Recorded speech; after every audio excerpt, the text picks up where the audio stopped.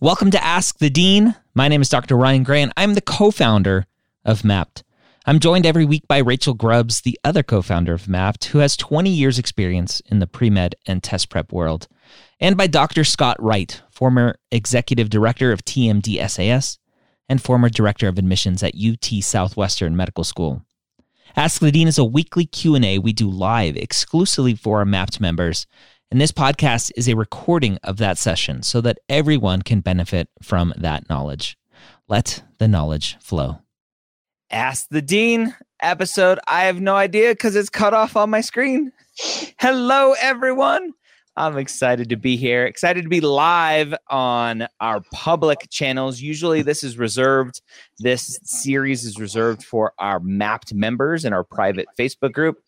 But every first of the month, first Monday of the month, we are live to our public channels as well. I'm joined by Dr. Scott Wright, former director of admissions at UT Southwestern, retired executive director of TMD SAS, the application service that trumps all application services and is opening here really soon. Yeah. We are in application season. Welcome, everyone, to the most stressful time of the year. Yes. The Christmas songs is like, it's the most wonderful time, right? Application season, worst, right? It's the opposite of that. So, Rachel Grubbs, co-founder of Mapped. How are you doing, my friend? I'm fabulous. I'm glad to be here. It's I can tell by the amount of times I've been tagged in Facebook that the stress levels are high, and that's okay. I'm here to help.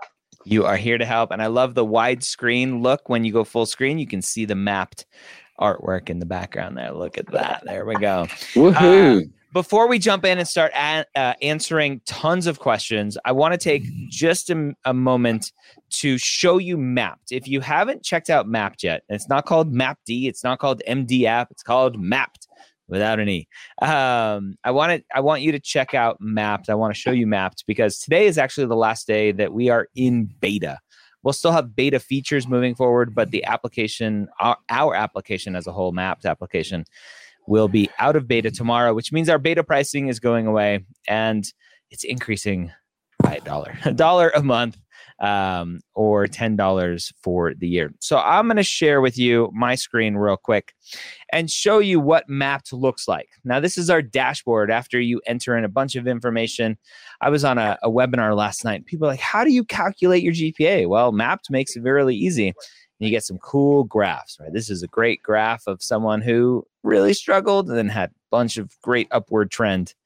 You can see all the different application services because they do calculate them a little bit differently. If you click on more details, we have some different graphs that shows you just the same information in different ways to help you see where you're going. This is one of our favorite graphs, this class standing GPA graph, because this shows you, right, the power of an upward trend. You start off not so great, and then you improve. And that 3.23 doesn't look super solid, but when you actually see the story behind those numbers, it tells a much better story. One of our newest features is our roadmap, where based on my start date for medical school, which is 2023 here in the profile, or 2022 rather, if I change it to 2023, I can then show you the roadmap updates automatically. And the first few boxes are general kind of big time chunks. And then we start getting into smaller and smaller time chunks for when you should take the MCAT, when you should start getting your letters of recs and researching schools and working on your personal statement. And my primary applications, all the way down to your white coat. One of the best things is we have over 4 million data points of courses here in our database. And this new thing you can see is this specific feature is in beta. And what this is when you enter let's say a physics course, you search for physics, and let's find physical chemistry laboratory. Let's try that. It's going to match chemistry because chemistry is the last word. I figured that out the other day, Rachel. If it has a couple different keywords, although physics wasn't in there. Chemistry was. If it said physics and chemistry, I think it matches that last word. But anyway, you can see it automatically checked fulfills prereq for chemistry, and it automatically checked the science boxes there for all 3 application services. If I did calculus, you'll see here it would mark math for prereq.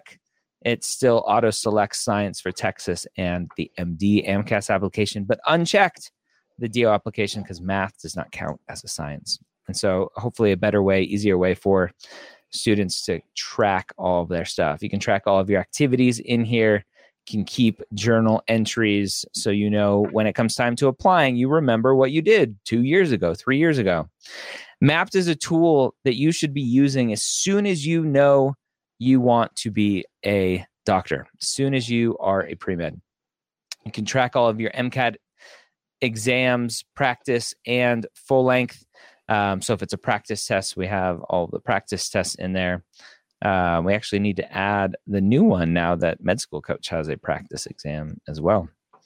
And then one of the best features, which is still currently being tweaked, we had a big update a couple weeks ago, and one update coming out tomorrow that is going to make this easier for us, where we can push you feedback based on the data that you give us. So you can see these first couple ones are just some information pushes about National Premed Day, which is coming up, West Coast Health Professions Conference.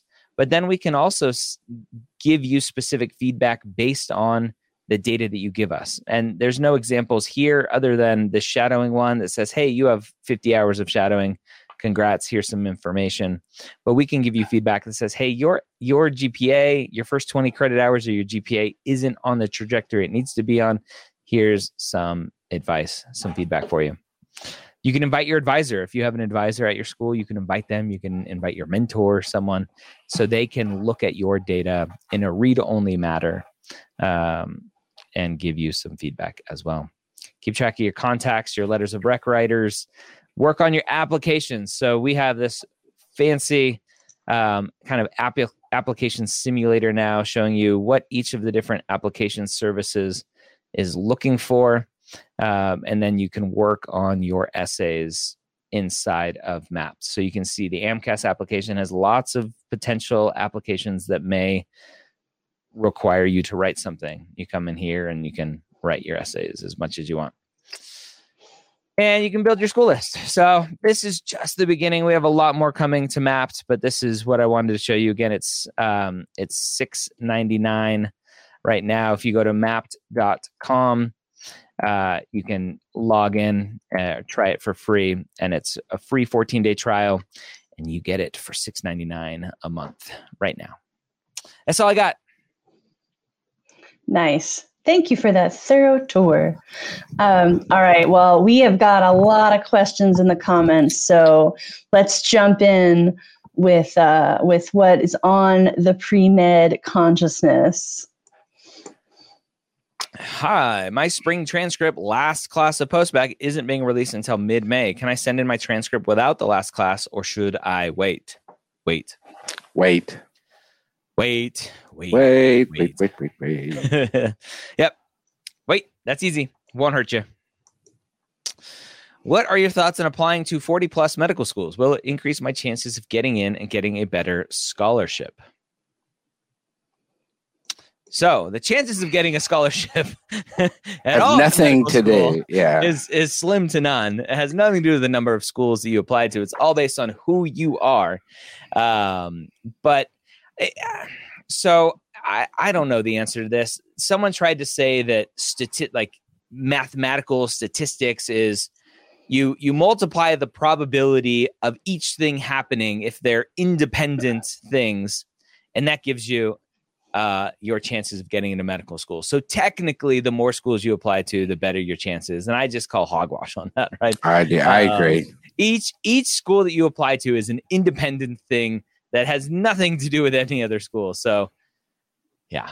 Anyway, I agree. On and on. Yeah, I agree with that. I don't know that there's any correlation between the number of schools you apply to, because some people apply to one school and they get in, or 3 schools and they get in, or whatever. And so, So I don't think that has anything to do with it. Yeah. I mean, there's no harm. It's time and money. Those are the two things that that are the biggest pain for applying to a lot of schools. Time to do secondaries and lots of money. Yep. Yeah. All right.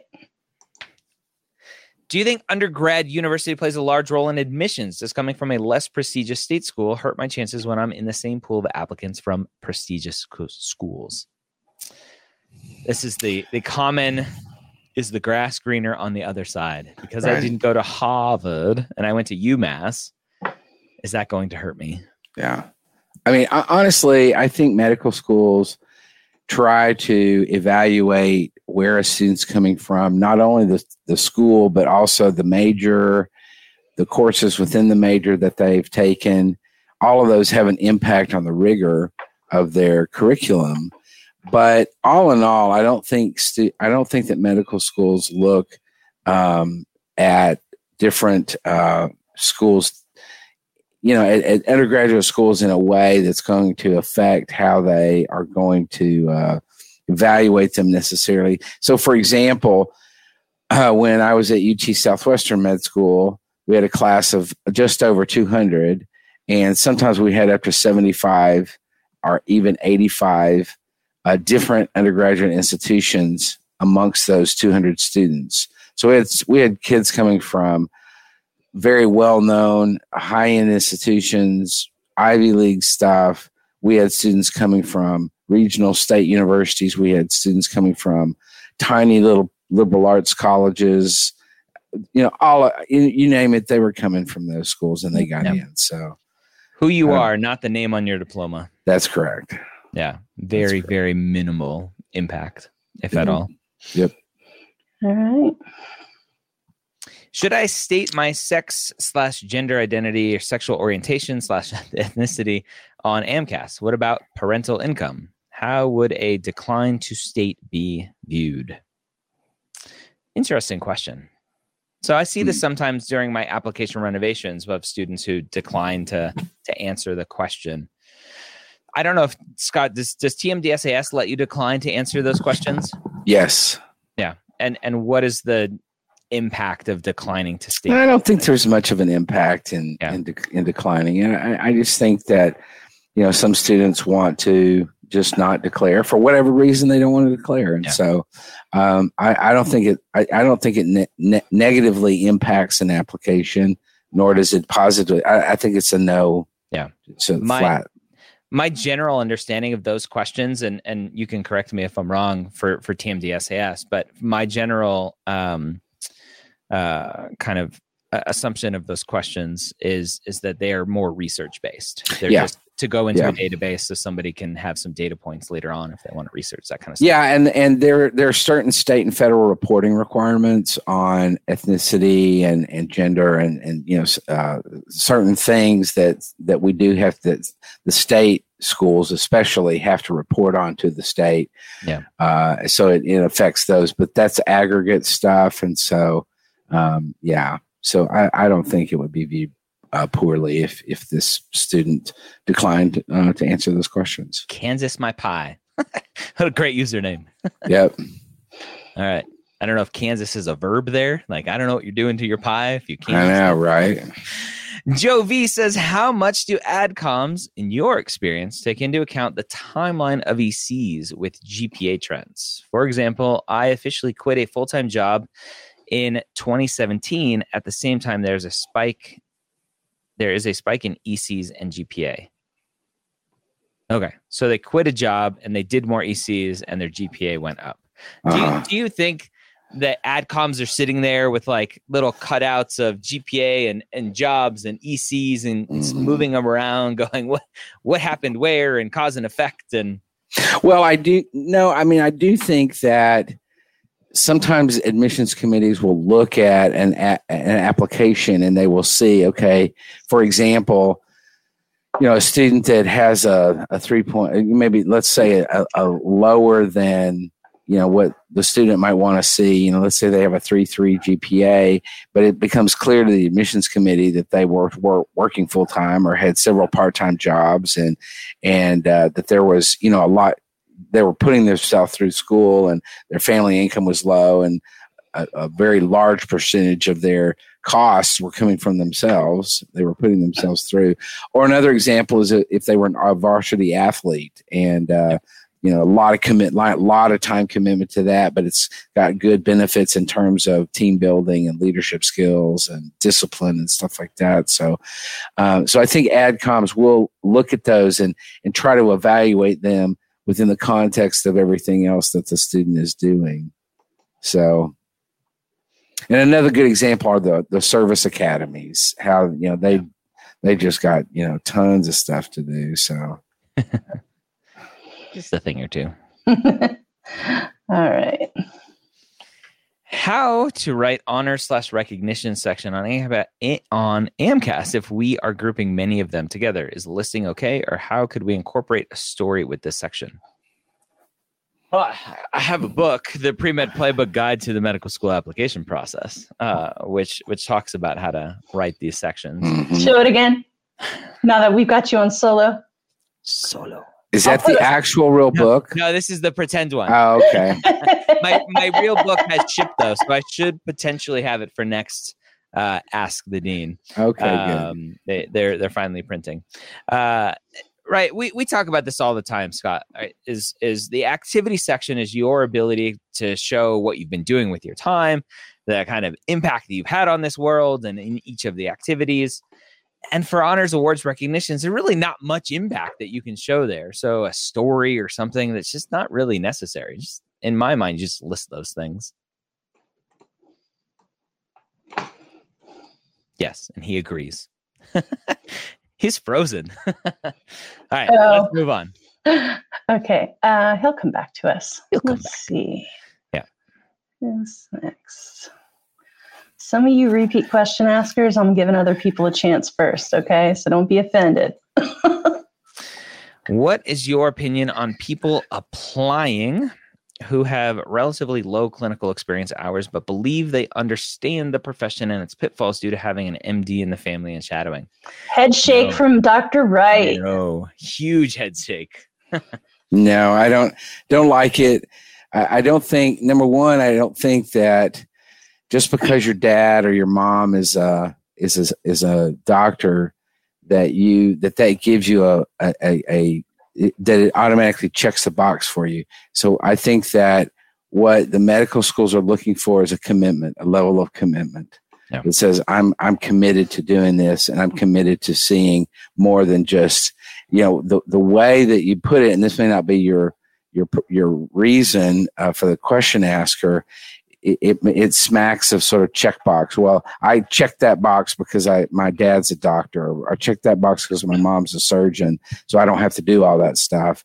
I think they want to see the commitment on your part. They want to see, they want to see that you're getting clinical experience with patients full time, or with patients in a setting that gives you a sense of how are you working in this environment, not just how.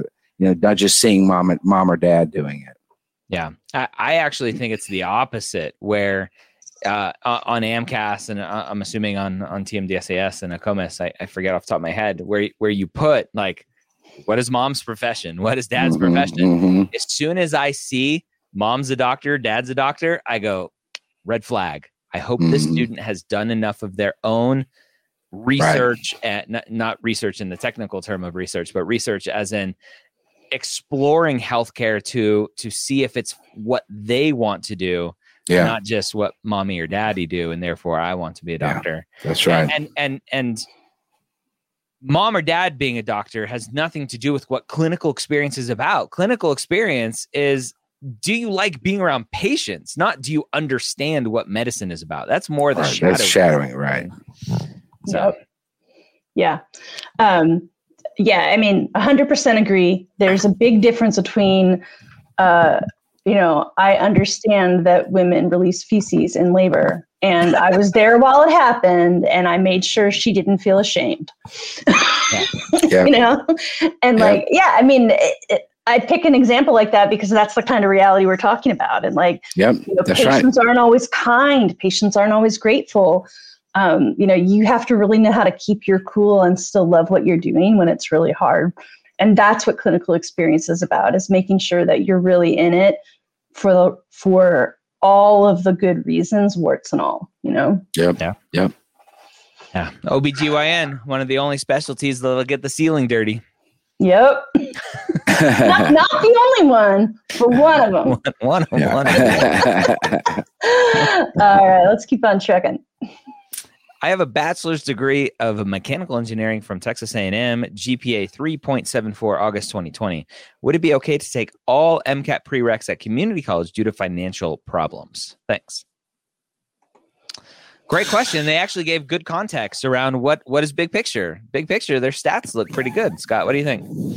I think they could get most of the prereqs at community college. Biochemistry is a prereq for some schools, particularly TMDSS, that community colleges are not going to offer, as it's an upper level course. So you may have to pick biochem up at a 4-year institution, but I don't see a problem with that. I mean, I think if you're clear with your interviewers, for example, and if a question came up and you said, hey, financially, I just had to do it this way. And so, yeah. By the way, 3.74 in an engineering major, I mean, that's no joke. Yeah, that's tough. Good job. Texas A&M, though. I mean, it's no Florida. It's the only Texas school I can rag on because they're SEC. Oh, you lost eye contact from Scott. That's how bad this is. All right, let's go. Move on. I'm just going to stare out the window from now on. Oh, wait, it's a TMDSAS. We need you. I will be applying TMDSAS this cycle. Can I change my letters of rec after I submit my application? I might switch out one of my LORs for my extracurriculars. Yeah, you can do that. Yep. So just a clarification. So on all the application services, LORs are something that you can change after. Mm-hmm. There's one special thing about AMCAS that I typically talk about, where AMCAS lets you pick and choose which schools get which letters, but TMDSAS, as far as I know, and ACOMAS do not. Everything, every school. Mm-hmm. That's right. Okay. That is correct. How does medical admissions look at hard undergraduate classes like physical chemistry?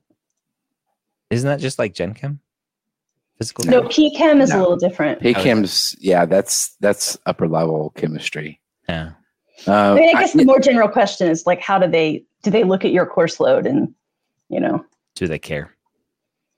Well, I mean, I think so for example, if you made a D in physical chemistry, that would be a problem. I mean, and you can't just use the excuse, well, it was hard. Yeah. So, what do you think med school is going to be? Yeah. I mean, that's exactly the point, is that, med school is going to be 10 times harder than anything you're doing in undergrad. So I think that, you just have to,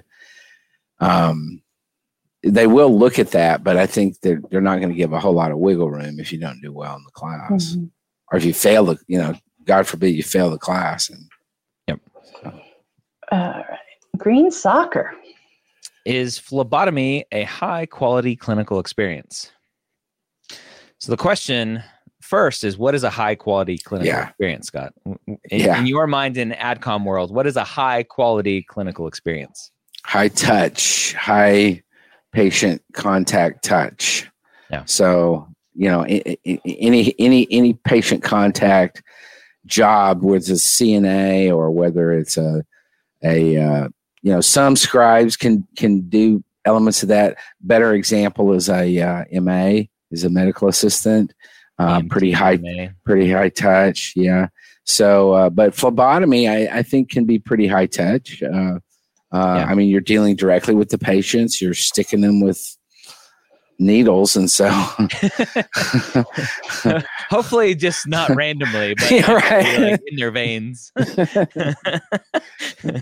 But one would assume, and it's always been that way with me when I get blood taken or whatever, that they're talking to you, they're trying to be nice and happy and friendly and keep your mind off of what they're actually doing to you and things like that. So sure, I'd say and really at the end of the day, the biggest thing in my mind that makes it high quality, I think was the term used, is what was the so what behind it, right? That we talk Absolutely. about all the time. How do you talk about it in your activity section to show the impact that it had on you or the impact that you had on it? Exactly.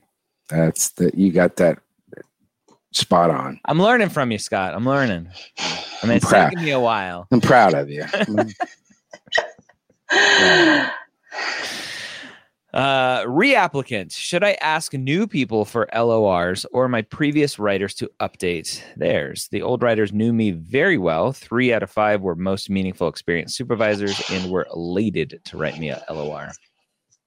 Yeah, I think you can use the same letter writers, just have them update, or you could get, you can mix and match. You have 3 of the same from last year and then 2 new ones, or, whatever, mix and match, but don't use old letters. That's the key. Have them update the letter. And then, but you can use the same letter, the same writers. Love it. Rachel asks, I'm a non-trad with post-bac upward trend, but my last course was a B- in physics due to medical issues. Should I convert to a pass for my upward trend to keep my upward trend, or keep the B- and explain it?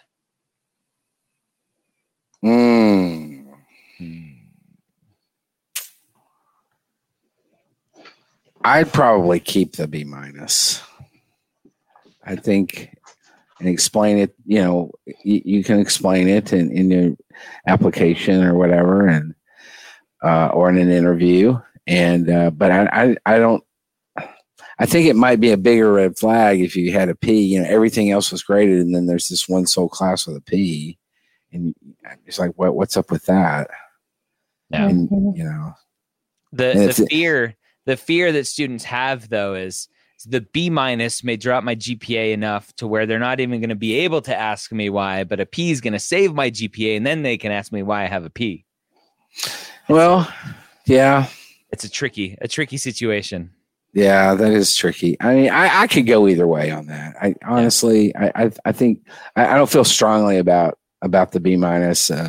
I think, that's a good point, Ryan, that either way, you're going to have to kind of explain what the situation was. So, yeah, we actually have a couple questions around this. So I'll show another one just while we're sort of in the downward trend, one B- I wouldn't call downward trend, but while we're in that topic. Does a slight downward GPA trend matter if your stats are strong overall? For example, if you have a 3.7 plus science GPA, is a recent semester under 3.5 concerning? I would say no. I wouldn't worry about it. Nope. Yeah. When we say downward, upward trends, like that's for low GPAs or lower GPAs. Yeah. Overall. Yeah. Okay. Like, why did you drop from a 3.9 to a 3.8? That's a downward trend. Yeah. All right. Another Texas specialty one. How do you recommend TMDSAS applicants write out their activity descriptions, given that there are less characters available than MCAS? Well, technically there are more, right? Because you have unlimited spaces. Right. Yeah, there's the solution. Why didn't we think about this? Scribe activity 1 of 2. Scribe activity 2 of 2. That's how we should get around this. No. Don't take my joke seriously, guys. Let's Scott tell us the thing. So just Scott, before you answer your thoughts, AMCAS 700 characters, a COMIS 600 characters, TMDSAS 300 characters. Yep. I'm gonna actually try to talk them into increasing that next year. Because it's a little ridiculous to have it that short. But basically what you have to do is you just have to very quickly say, this is what I did. And I mean, you really don't even have time to tell a story. It's so few characters. And I recommend that you don't use full sentences, that you use phrases separated by semicolons or semicolons, commas. Use punctuation to separate the thoughts, so that you can say, instead of saying, I served patients by doing blah blah blah blah blah, just say, did served served this, Yeah. and then you can say, I really, I got out of it that patients aren't always happy, or whatever. Yeah. So you have to really be very succinct, and I think you don't mess around with full on sentences, because you're wasting so many characters by doing that. It's basically the opposite of what I tell you to do for AMCAS and ACOMAS. Yeah, essentially. But that's right. That's what they force you to do. So there's nothing you can do about it. All right. Our buddy Dan Luca. How does the application timeline differ for ACOMAS? So it really doesn't. The application is very similar. AMCAS opened today, May 3rd. ACOMAS opens tomorrow, May 4th. The biggest difference is you don't have to wait to submit until May 27th to submit ACOMAS. You can submit it as soon as it's ready, which was the same as TMDSAS, but TMDSAS changed this year to have a slight delay for submission. Yep. Other than that, the actual application cycle timeline is a little bit different. The DO cycle tends to be a little bit longer, offering interviews a little bit later and acceptances a little bit later. My guess for that, if I were just taking a wild guess on why they do that, I think they hold some interviews for students who applied only to MD schools first, didn't get any sort of traction interview wise, and decided to put in a late application to DO schools. But that's my hypothesis. All right. How long do you think med schools will take online courses? My university is still mostly online next semester, but I know some schools are going back in person. I kind of suspect it's going to be this whole cycle for sure. And I think that a lot of medical schools are going to be accepting online. I think it may, my guess is that a lot of medical schools are going to see a lot of changes that they're going to make based on COVID things that they've done to adjust for COVID. They're going to keep with it. In other words, I see a lot of medical schools saying, okay, we saw that there were no differences in terms of online courses and stuff, so we're going to just go ahead and blanket accept them. There's going to be med schools that are going to say, hey, we're going to do all virtual interviewing, or we're going to offer the students the choice of whether they want to do it virtually or in person, or, so I think there's going to be a lot of differences after this is all over. Be my guess. Yeah, we're doing some research on this now to add to our med school database, and we're not done. So it's not all posted and mapped yet, but the early stuff we've looked at is a mix. So some schools are saying 2020 only. Some are saying as long as the pandemic is going on, which when do you define it ending? And then a few, the one I noticed that I thought was most remarkable is Hopkins is now just saying any online ever. So they didn't just say 2020. When they said the first year they said we're going to do it this year, they were like, and going back, which I think there's a lot of, that's fair. Yeah. Right. If online's okay, then it's okay. Yeah. So the short answer is it varies. You need to research. Yeah. Sorry. The silver lining from the pandemic is that it's forcing admissions committees to reevaluate things and really ask themselves the questions. Why are we requiring what we require? Why do we ask students to do the things we ask them to do? Is it just because that's always the way it's been and we continue to do it? Do we really need this? And so I'm excited to see what the future of medical school admissions is. And I hope that it becomes better and more accessible for more students. Yeah, me too. Yep. Agreed. All right.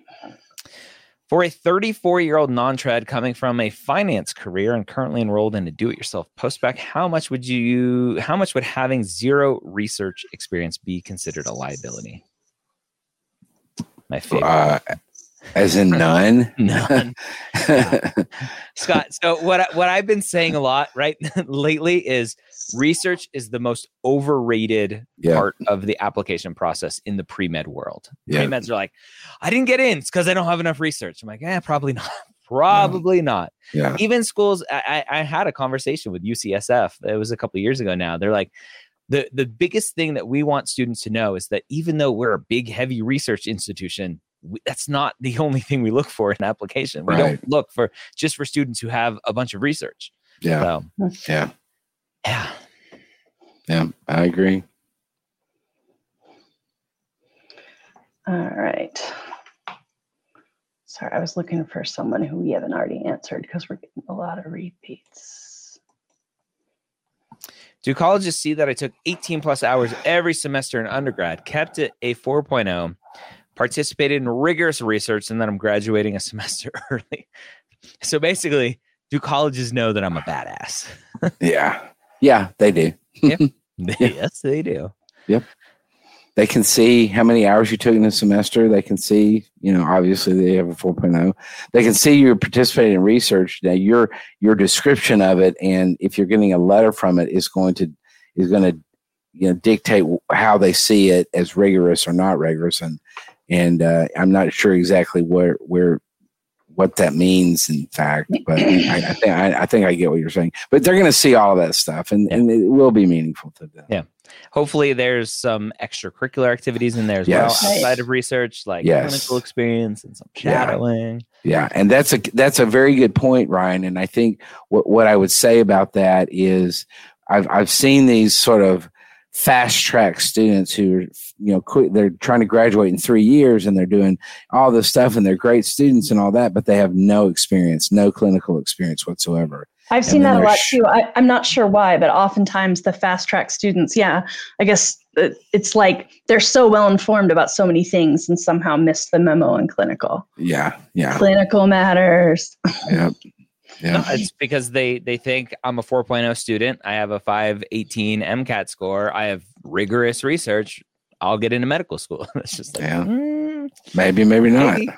How many butts have you wiped? Yeah. Okay, that's it. I'm done with referencing bowel movements just for today. I mean, that's like the second or third time today. I know. I'm really on a roll. I did have some children visiting me this weekend, so there was a lot more talk about it. But yeah, let's a friend's family. That sounded weird. Let's move on. Hey, little kids, I got some candy. Oh God! No. Anyway, what do schools think about criminal records, i.e. misdemeanors? How do you get accepted with these? I know of a doctor who got accepted with a DUI, so I know it's possible. Yeah, I mean, I absolutely agree that, a lot of it's going to be timing. When was the DUI? Something as a freshman is interpreted much more differently than something that happened last week. So I think that they are going to look at that. They are going to look at, what your explanation of the event was and kind of what you're saying about it. And so all those are going to be taken into consideration. If you have multiple things that all involve, for example, alcohol, then that's going to worry an admissions committee. So, I would be, just upfront and say what happened, what the situation was, and then just move on. Yep. All right. Yeah, and some schools, right, going down to the brass tacks, some schools will automatically filter out anyone who checks to having a misdemeanor. Yep. And other schools will want to see based on their normal review process. Yep. Mm-hmm. So. Yeah. Yep. Hi, started the application today. How would I go about listing multiple shadowing experiences, especially with the way AMCAS is formatted? Got a good book about it. The Premed Playbook Guide to the Medical School Application Process, available for pre-order. Yes. One more time. List it. Yeah. Just list. Dr. Smith, otolaryngology, 10 hours. Dr. Johnson, ENT, same thing, darn it. Gastroenterology, 20 hours, right? Just lists and give general time frame. And then for the contact information for the box, either the most recent person typically, or maybe the person you have the best relationship with. There's no science behind that. 99.9% chance that anyone will get called on that list. Right. My GPA was a 2.7 overall in undergrad due to 2 new developed illnesses and hurricanes. I now have maintained a 4.0 in a specialized graduate program. Can the higher GPA help me get into medical school? Yeah. Yep. It's what it's for. Yep. Yep. Absolutely. AMCAS said it takes 25 days to process transcripts. Is there a place to check if the time gets shorter, please? No. AMCAS is horrible. No. Also, it's not going to get shorter. It's going to get longer. Yeah. Yep. It's going to become 30 days and then 35 and then 40 and then 45. Yeah, I think somewhere in the handbook, I was just rereading it. It said we expect in peak season it to be 8 weeks. Yeah. So the later you apply, the longer it's going to take to get yourself verified. Yeah. I mean, she specifically asked about transcripts, but yeah, the whole thing's long. All right. And that's why we tell you to apply early, because you're just basically getting in line to have this whole verification process done. Yeah. And the later you apply, the more people are in line, the longer it takes for your application to get sent to the school. Yeah, and it's a cluster. Yeah. But TMDSAS, on the other hand, they got their stuff in order. Yeah, they do. That delay isn't there. Nope. ACOMAS too, right? They're pretty quick. ACOMAS verification process is super quick. So ACOMAS is similar to AMCAS, where they verify before the schools can pull down the information. But ACOMAS, even in peak season, is like a week or less. Yeah. But TMDSAS is a little bit different because they don't do the verification process on the front end, right. Which I think is pretty smart, because it's basically like searching for a needle in a haystack when literally the haystack there's nothing wrong with. Just send them to the schools and then do all the search afterwards. Yeah, that's what TMD that's what Texas does, and it makes so much sense. And then the schools, if they interviewed somebody and there's something wrong with their transcript, or they entered stuff in it correctly or clearly lied or something like that, then they just pull them out of the mix. Yeah. But you're right. Needle in the haystack is a very good metaphor there. So rare. It's not worth the delay. No, it's not. All right. Let's hear from Josh Premed. I wonder if that's his last name. It's pronounced Premed. But what happens when he's Dr. Premed? Oh no, I don't want him a doctor who's a pre-med. Anyway, should a story used in a personal statement about why medicine that was during one of your activities also be one of the activities chosen as most meaningful? This is a very common question we've been getting a lot lately, is how does personal statement activities relate to activities, and does it have to be a most meaningful if I mention it here? And what if I don't have a letter of recommendation from something I mentioned in my personal statement? It's just like, wow, you guys are thinking way too hard about it. Way overthinking it. Way overthinking it. Yeah. The admissions committee is not going to get that granular with it. And, they're not going to say, wait a minute. That's just not going to happen. So Josh, don't overthink it. Just do what you think is best, and do what you think is right and for you, and you'll be. Yeah. And remember, it's two separate things. One is, at least my take on the personal statement, is why do you want to be a doctor? Yep. And the things that you're talking about in your personal statement are going to be most meaningful to your journey to be a doctor. Why you're continued to chase this dream. Most meaningful for AMCAS, I don't know the specific language that TMDSAS has for most meaningful, but let's say it's similar to AMCAS. Mm-hmm. Most meaningful for AMCAS doesn't mention most meaningful to your journey to be a doctor. It's just most meaningful to you as a person, as a human being in your life. You could have a hobby as a most meaningful experience. You could have a dancing ballet as a most meaningful experience, right? Things that just aren't related to medicine as most meaningful, because that is most meaningful to you as a human being. Yep. Now, I will say, I will add to that I think if you're choosing three most meaningful situations, I would hope that one of the three has something to do with medicine.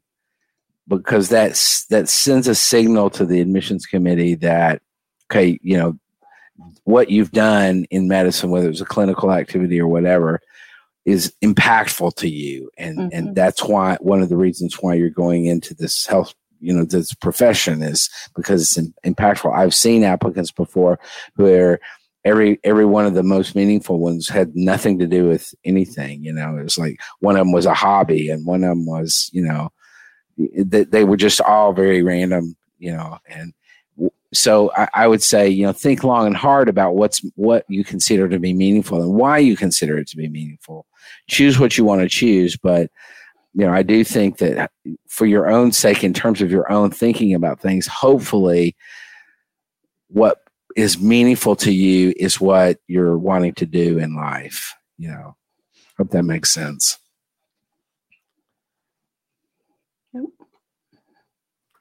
For people that have only e-shadowing experience, how do we add this on the application? I see that they require number and email to be able to confirm your hours. But if it was online, that's not possible. So for e-shadowing, I have contact information at eshadowing.com on what to put on the application for me as contact information.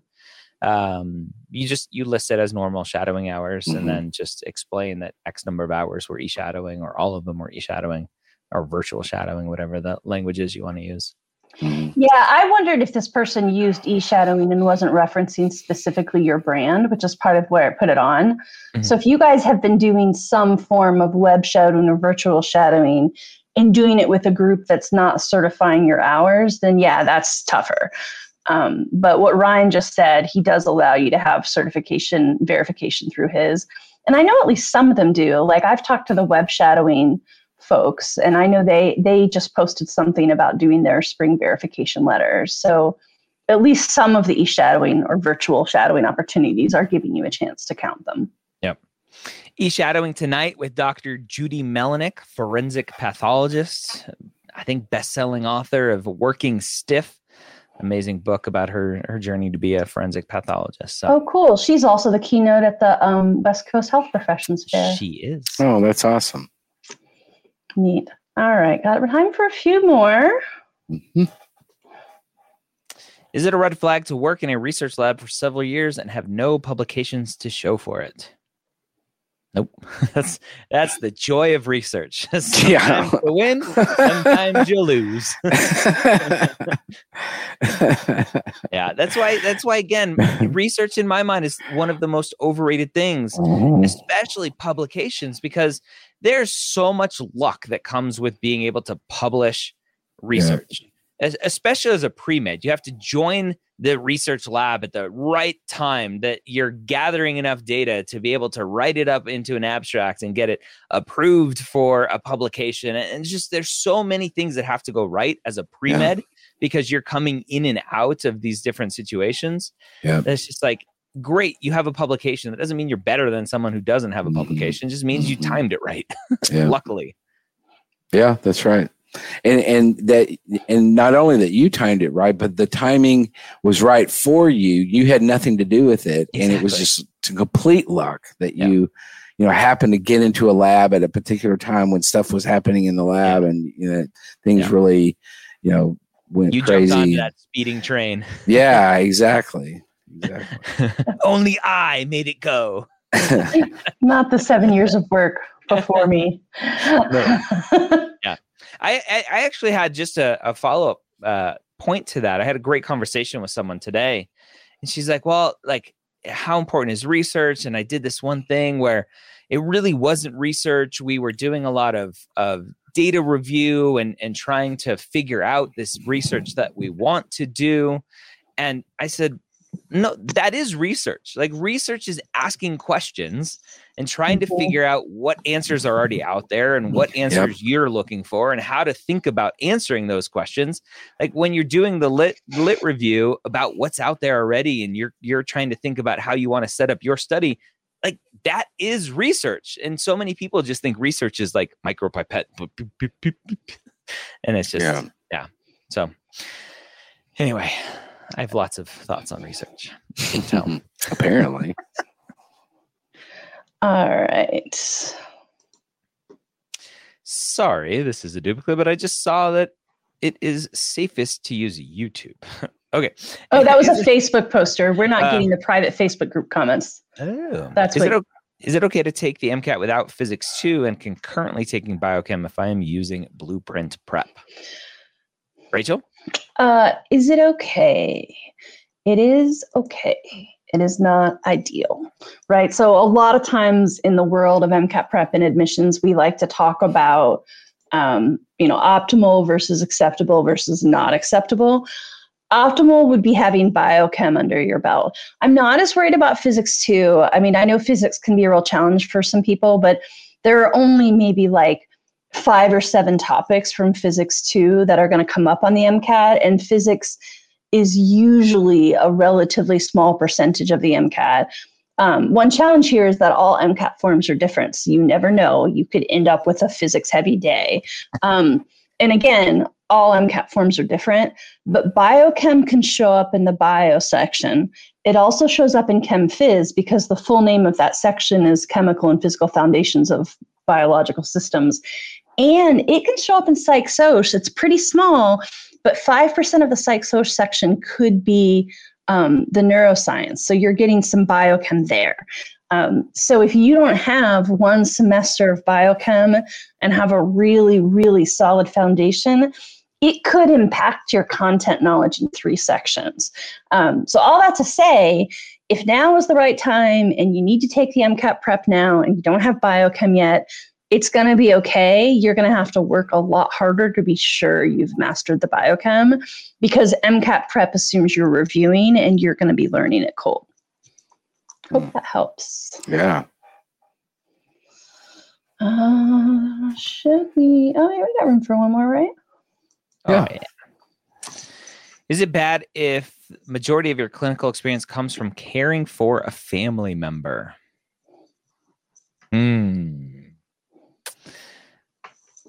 My answer is yes. Yeah, I would say I agree with that. I think that if the majority of it, because caring for a family member is very different than caring from a random person. Yeah, and I think you need to recognize that there are biases built into family members, both positive and negative, and that's not what you're going to find when you are caring for patients in the real world. And so I would say, yeah, you need to get some experience with in other areas. Yeah.